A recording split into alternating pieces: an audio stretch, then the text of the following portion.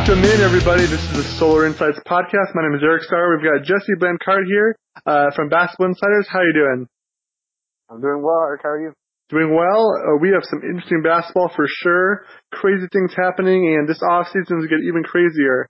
We'll get to the most foundational thing in Suns history that happened last night later, but we'll start with some playoff stuff. What have you thought about this conference round so far? So far I found it to be interesting. I thought the Cavaliers would be more competitive so far, but Boston really is showing themselves to have the personnel to take down LeBron and his band of buddies. So, I'm surprised at how well Boston has looked. I mean, I like, obviously, their young wings, the athleticism they have on the perimeter, and the versatility they have on both ends of the court, but, I did not expect them to be this dominant so far against Cleveland. And I'm looking forward to Game 2 of Houston and Golden State. I think Houston was over-reliant on their isolation mismatches in Game 1, so I'm looking for them to clean up some things on the defensive end and move the ball a little bit more in offense in Game 2. Yeah, it's interesting because for Houston, Golden State, the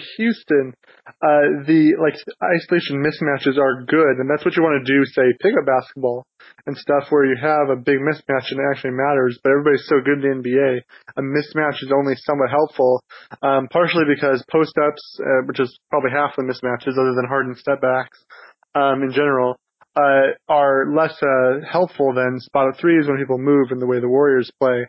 So it's like, does it get you out of the flow of the offense, or does it actually help you by having a mismatch? I definitely thought Boston wouldn't do quite this well with, what is it, $40 million-ish on the bench with Hayward and Irving. Yeah. Not even playing. I mean, I can't believe there got to be a finals favorite, maybe not a championship favorite next year. This LeBron team is looking weak as possible, just because they can't close out. But I think that the Celtics definitely have the better chance of not getting swept in the finals. What do you think the chances are of if Cleveland somehow advances, of them getting swept in the finals? I think that's a realistic possibility. As much as I hate to say it, I want a competitive finals. I don't want to see a sweep, whether it was Houston or Golden State versus Cleveland. But I think that's something that's in play if Cleveland finds a way to get into the finals. LeBron James is incredible. There's no doubt about it. Yeah. But the guys around him are solid at times, and at other times it's like they're not even on the court. Yep, they have no. I'm sorry. Very streaky. Very streaky. I mean, first off, they have no real defensive identity. And then the few times that they are consistently, making an impact on defense, they're exerting a lot of energy. They clearly have to be ramped up to do it. LeBron can't be taking plays off on defense. And it just doesn't last, for 48 minutes. We saw in the third quarter, Boston got a little bit of life in them when they hit a couple of shots. Marcus Smart hit a three-pointer, Rozier with a big dunk. And at that point, I didn't think there was any question that Boston was going to win at that point because Cleveland had given them, pretty good effort up to that point and had done a good job of, staying ahead and keeping pace and all that. But Boston, once they got that spark, I just didn't think Cleveland had another gear to get to, and I thought they would only decline as the game went on. Boston just has too much depth, too much athleticism, too much youth. Cleveland just doesn't have, I think, the personnel to keep up with Boston, which is stunning to me. And yet, when LeBron or whoever GM he's working with is trying to create a roster around him, it makes sense the way he did it, which is build veterans who know where to be and how to play in the playoffs. And that's how you build a team around someone like LeBron, who does so much for you. But at some point, the athleticism matters and effort matters, hunger to win. Well, everybody has hunger to win, but hunger to dive on the floor. Like, Marcus Smart is just he's a Tasmanian devil almost. It's crazy. And he's out there. It's crazy. It's just crazy what he's able to do out there. I was thinking before the series started, this may have been the first time that the favorites to win the series at the beginning both didn't have home court in the conference finals. I thought that was maybe amazing, but now it seems like Boston's going to probably win, but we'll see. That's interesting. I hadn't thought about that, but it's true. I almost, leading into game one, forgot. Like, I was kind of surprised when I turned on the game, and I'm like, oh yeah, they're in Houston. Like, it just kind of didn't seem. it seemed obvious that against Golden State, they're going to have home court advantage. So when I saw it in Houston, it was like a quick reminder, like, oh yeah, like Houston had the best record in the NBA, but the best regular season, but they still feel like a significant underdog in the series, even though I think they're an incredibly talented team. And they lost home court already. Yes, they did. But I'm hoping game 2, they kind of mix things up a little bit and get away from the isolation play. I mean, the isolation play works. James Harden was incredibly efficient in isolation, especially when they were able to switch Steph Curry onto him. But I think you had mentioned it earlier. I think it kind of ices out the other guys on the team, and it stunts the flow of the offense. And so even though you can do that, if you're relying on it too much, I think it inhibits your ability to do really anything else on offense. Absolutely. How many games do you think Boston can push the Warriors to if these two teams meet in the finals? If Boston meets the Warriors in the finals? Yes. I think if it was just straight based on personnel, I would say they can push it to 5. But because they have Brad Stevens, I wouldn't be shocked if they somehow managed to get to a game 7. Though I don't think they would win.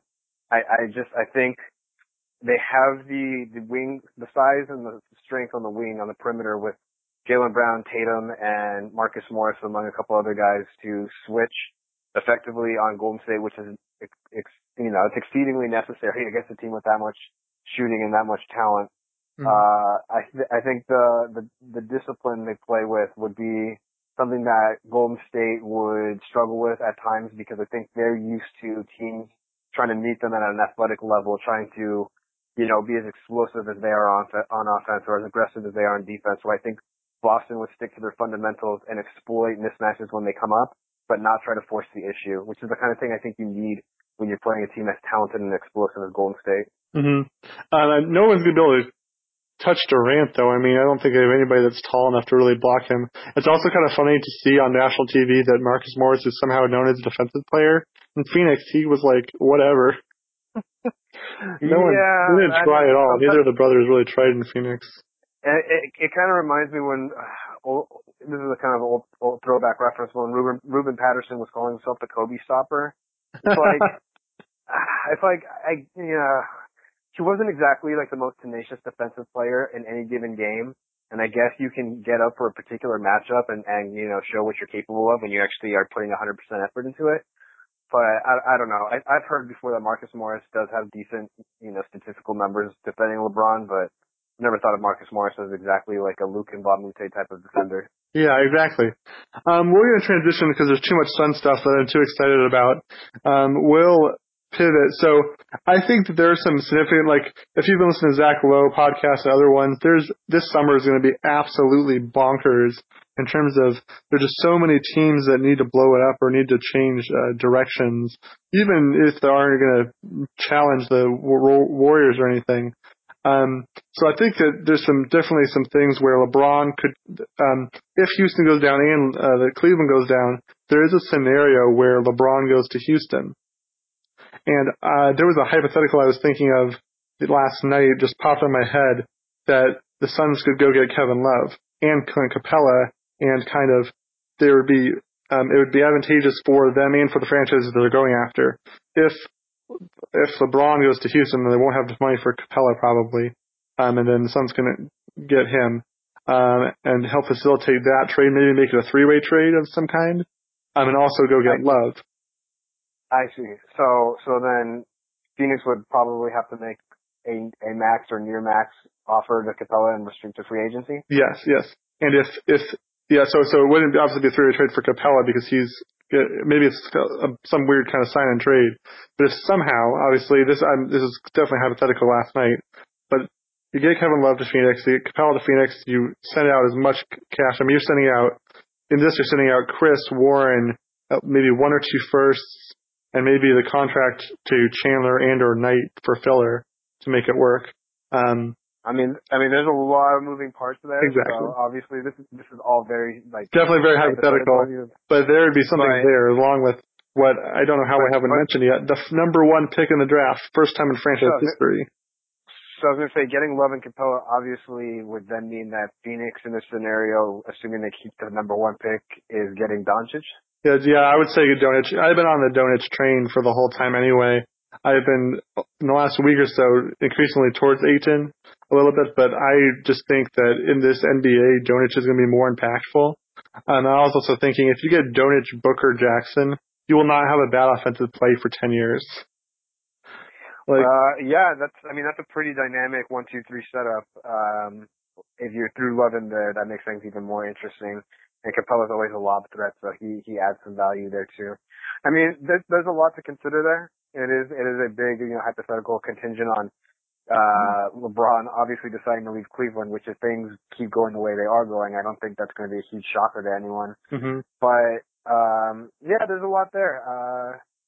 I'm just concerned about going all in. Like those types of moves, in my mind, are the types of moves teams make when they've spent 1, 2, 3 years, 4 years making moves and taking steps that put them in a position to make a deal like that makes them not just a playoff team, but a favorite to do something significant. Mm-hmm. And I just think Phoenix is towards the back end of like that kind of, shift in direction. Like, unless you are a believer in like Dragan Bender, Marquise Chris, and guys like that, if they stay, being the type of guys that are rotation NBA players and impactful players above average or even better, I don't know if I would go all in that aggressively with this roster as it is right now. I think I'd be more inclined to build organically, preserve cap space, go with 1-year deals on veterans and just kind of wait for these guys like Philly did.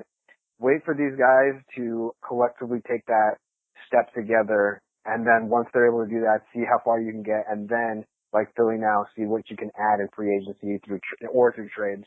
Yeah, there is definitely something to be said for somewhat going slower, though McDonough has said they're going to be very aggressive. You got to get Booker to be happy with everything. You're going to give him, I think, before October, you have to give him the max rookie extension. So we're talking, if I remember right, that's $150 million over 5 years or whatever it is. I don't know the exact numbers on that, but that is I would like Devin Booker. That's a lot of money. He is special, though. He is special. How old is he now? 21. He doesn't turn 22 until October, and he's already. Yeah, so he's. I think he's younger than Ben Simmons and Donovan Mitchell, and he's already played 3 years, and he's already scored 70 points in a game. He's already. I mean, if you look up his like averages, I looked it up the other day. His 24, 4 and 4, which is not. He was higher than that, but 24, 4 and 4. There's only 9 players last year that had that. All of them were all-stars except for Booker. Yeah, I mean that's a great stat line. My concern is thinking about putting too much stock into that. Like I thought Tyreke Evans was going to be like a not superstar, but a really like an all-star type player. Yeah.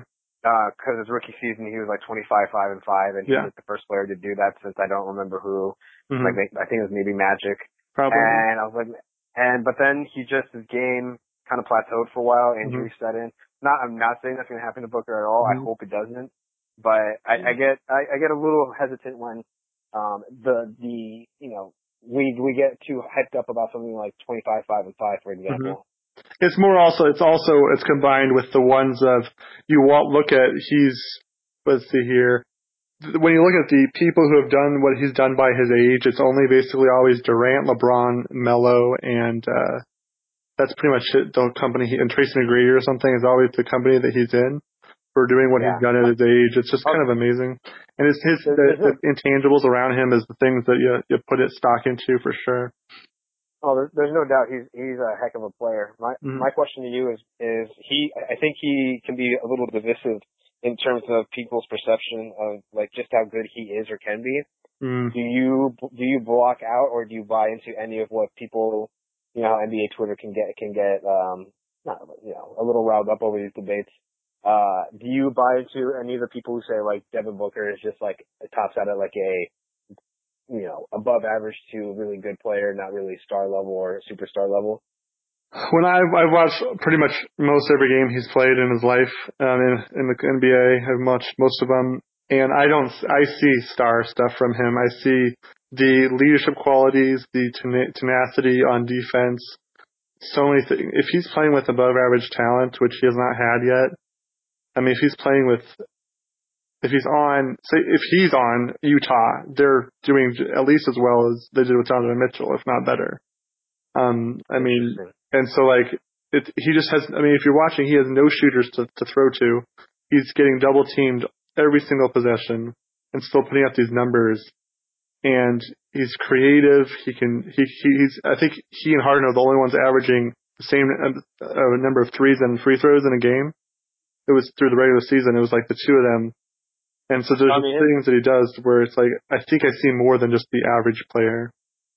Yeah, I mean, his offensive arsenal is insane. I mean, he's pretty damn hard to stop once he gets it going. So I'm a big believer in his game. Yeah. I do want to see a little bit more from him defensively, but he's so young that in 4 years, maybe he's, you know, a little bit like more developed in terms of his physical stature and muscle and is able to kind of block guys on the perimeter on their way to the basket a little bit more than he does now, because there are times when I'm watching him and a guy will get right around him and I'm just like, oh man, that's he's certainly level. He's certainly improved it this year. When he's not having to do all the offense, it'll help, which is why I'm also a Doncic guy. Because in the same sense, it's hard in needing Chris Paul. I mean, when people were injured, you have Booker having to do all of it. Plus, he was injured most of this last year. I think he played 54 games, if I remember correctly. You reminded me of something. I am a little upset with him because I needed a little extra firepower on my fantasy team going into the last 2 weeks, the championship 2 week shoot off, and I took a chance on bringing him in, thinking, oh, okay, you know, even if he misses 2 to 3 games, you know, having him in the last week will be big, and it just kept burning me. Oh no!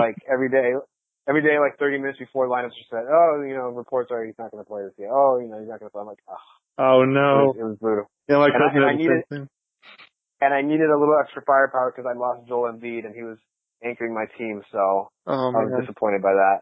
Yeah. So, what do you think? So, are you a Ayton or Doncic guy in general? Oh man, here it's kind of split. It's hard to say. For Phoenix, I actually think Ayton makes sense. But if I was just starting a franchise, I think I'd go Doncic because I think he's that type of guy who fits the modern league really well. And while I want to see a little bit more, watch a little bit more footage of him before I make I say definitively one or the other, his ability to get on transition, his ability to make plays for others, make plays for himself, his shot is really good. His athleticism isn't otherworldly, but it's there. He's played against professionals leading up to the draft for a few years, unlike these other prospects. So he can probably compete at a higher level sooner than these other guys. I think he's the type of guy that could be like a franchise-changing player, whereas Ayton has that ability too, especially considering his prospective abilities on both ends of the court. But I think Ayton's a safer pick. I think Doncic is more of a like swing for the fences, could be superstar type of pick. Really? Because I don't see Ayton as such a defensive stalwart. Like, I think it's kind of the Suns have the small forward and shooting guard locked up with Booker and Jackson. Like, that's your core. So you have the center and point guard open for whoever is there. So it's kind of like, who can you get? Like, if you do get Ayton, then you got to have a point guard that's equal or better than what Doncic could be if you were going to go the other way around and say get Doncic and Capella or something. So it's like, yeah, but I would think of it this way. Think of like Utah with Rudy Gobert. Would it be easier to replace Rudy Gobert or Ricky Rubio? Well, I mean, Doncic is going to be better than Ricky Rubio.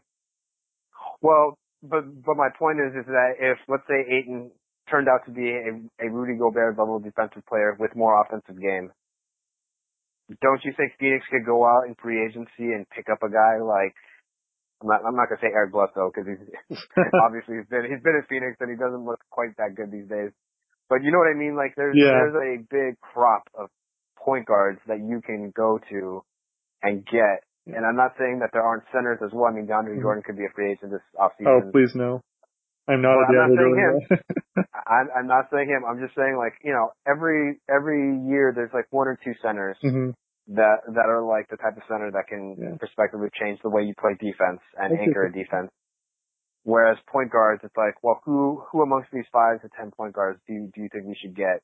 Whether they're veterans or young guys who haven't had a chance to making a huge impact. Like Terry Rozier and Marcus Smart, both are prospectively available this offseason.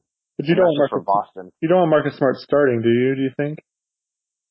I don't think he's not my first choice. If I can get someone else, I probably want Marcus Smart coming off my bench.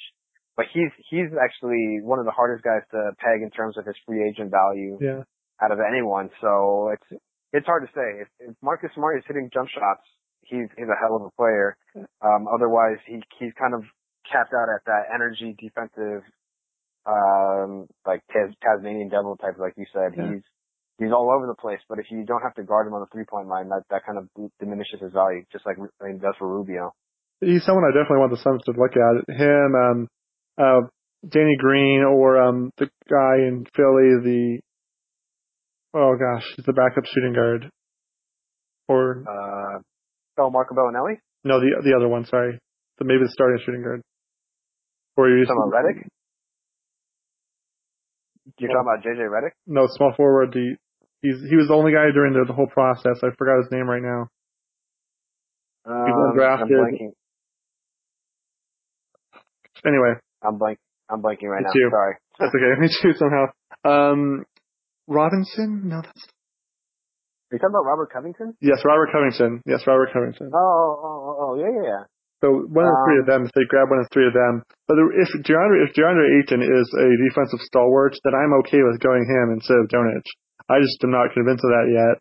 They say physical freak who doesn't necessarily have the passion, and that would be rough if he was somebody that, I don't know. And yeah, I think his ceiling maybe isn't as high, but his floor should be pretty solid. Like, you're not going to I don't think you're going to end up with a guy who can't produce. I think you're just going to end up with a guy who maybe doesn't meet all of your expectations. And I think that's the worst case scenario for him, which is not bad. Not bad. So the crazy thing I was saying, that this summer is going to be crazy. The Blazers, Raptors, and Wizards could all maybe blow things up. There's a potential, obviously we're talking super hypothetical. I'm just trying to think about how things could go.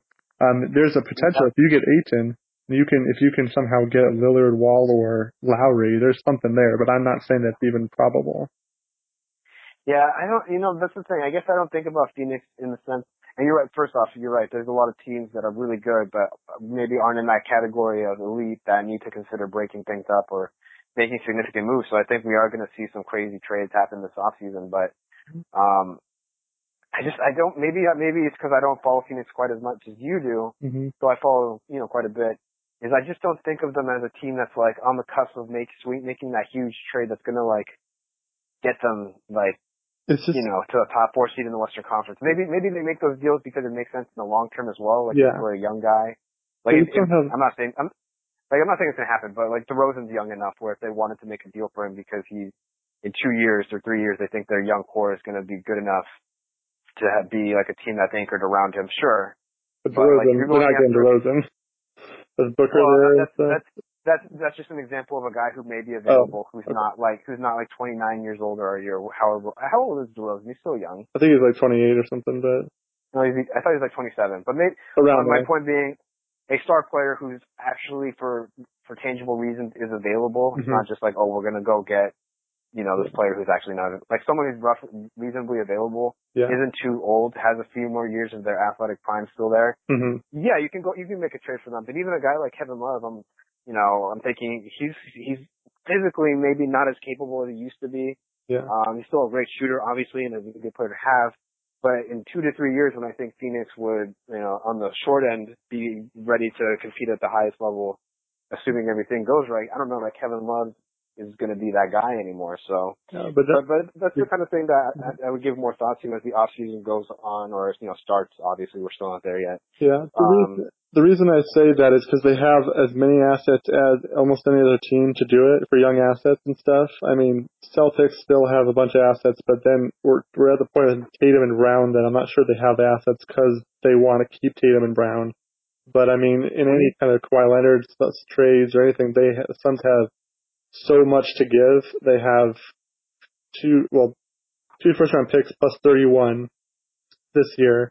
They have 2 Heat picks coming up, as well as their own through every year, and tons of young players. So I think they just have a lot that people want. and then something to build around as well. Yeah, no, I think you're right that they have the type of assets or players that could get them into the mix, especially if they're willing to part ways with guys who have shown that they're talented, but maybe are behind in their development curve in terms of what people expected at this point. So Mm-hmm. if they're willing to include Dragan Bender or Marquise Chris Mm-hmm. or one of those, someone like that into a trade along with a pick, maybe they can convince someone to send back some really high quality players Mm-hmm. or whatever it may be that they're getting back. But Like, what do you I think? think What do you think Warren, Chris, and a first rounder next year would get? that's tough. What's the annual contract rate for Warren? Oh, It's a 4-year deal, right? I think it was $50 million, 4 years. So that's a pretty reasonable contract, especially if you believe in Warren's ability to continue improving. So is Warren a future first in Chris, you said? Yeah, next 2019 first, Warren and Chris. I'm struggling to think of who would be available that Phoenix would actually want. Mm-hmm. Is that I enough think for you could Kevin get Love if LeBron leaves or no? Say it again? Is that enough for Kevin Love if LeBron leaves or no? Because, it's the Paul George and the trades that we've seen recently, the stars go for less than we think sometimes. I think, I'd have to think about it a little bit more, but my instant reaction is if I'm Cleveland, if I'm running the Cavaliers and LeBron left, and I'm not trying to do some kind of weird get Paul George to fill his spot and keep moving forward with this group and blowing it up. Yeah, I would probably trade Love for that package unless I get something better. Mm-hmm. First round picks are extremely valuable now. Mm-hmm, If you believe Marquise Chris could become a really good player, he's still very, very young mm-hmm. and has room to improve. And Warren, I'm a fan of his game. I think that there's some holes there. His 3-point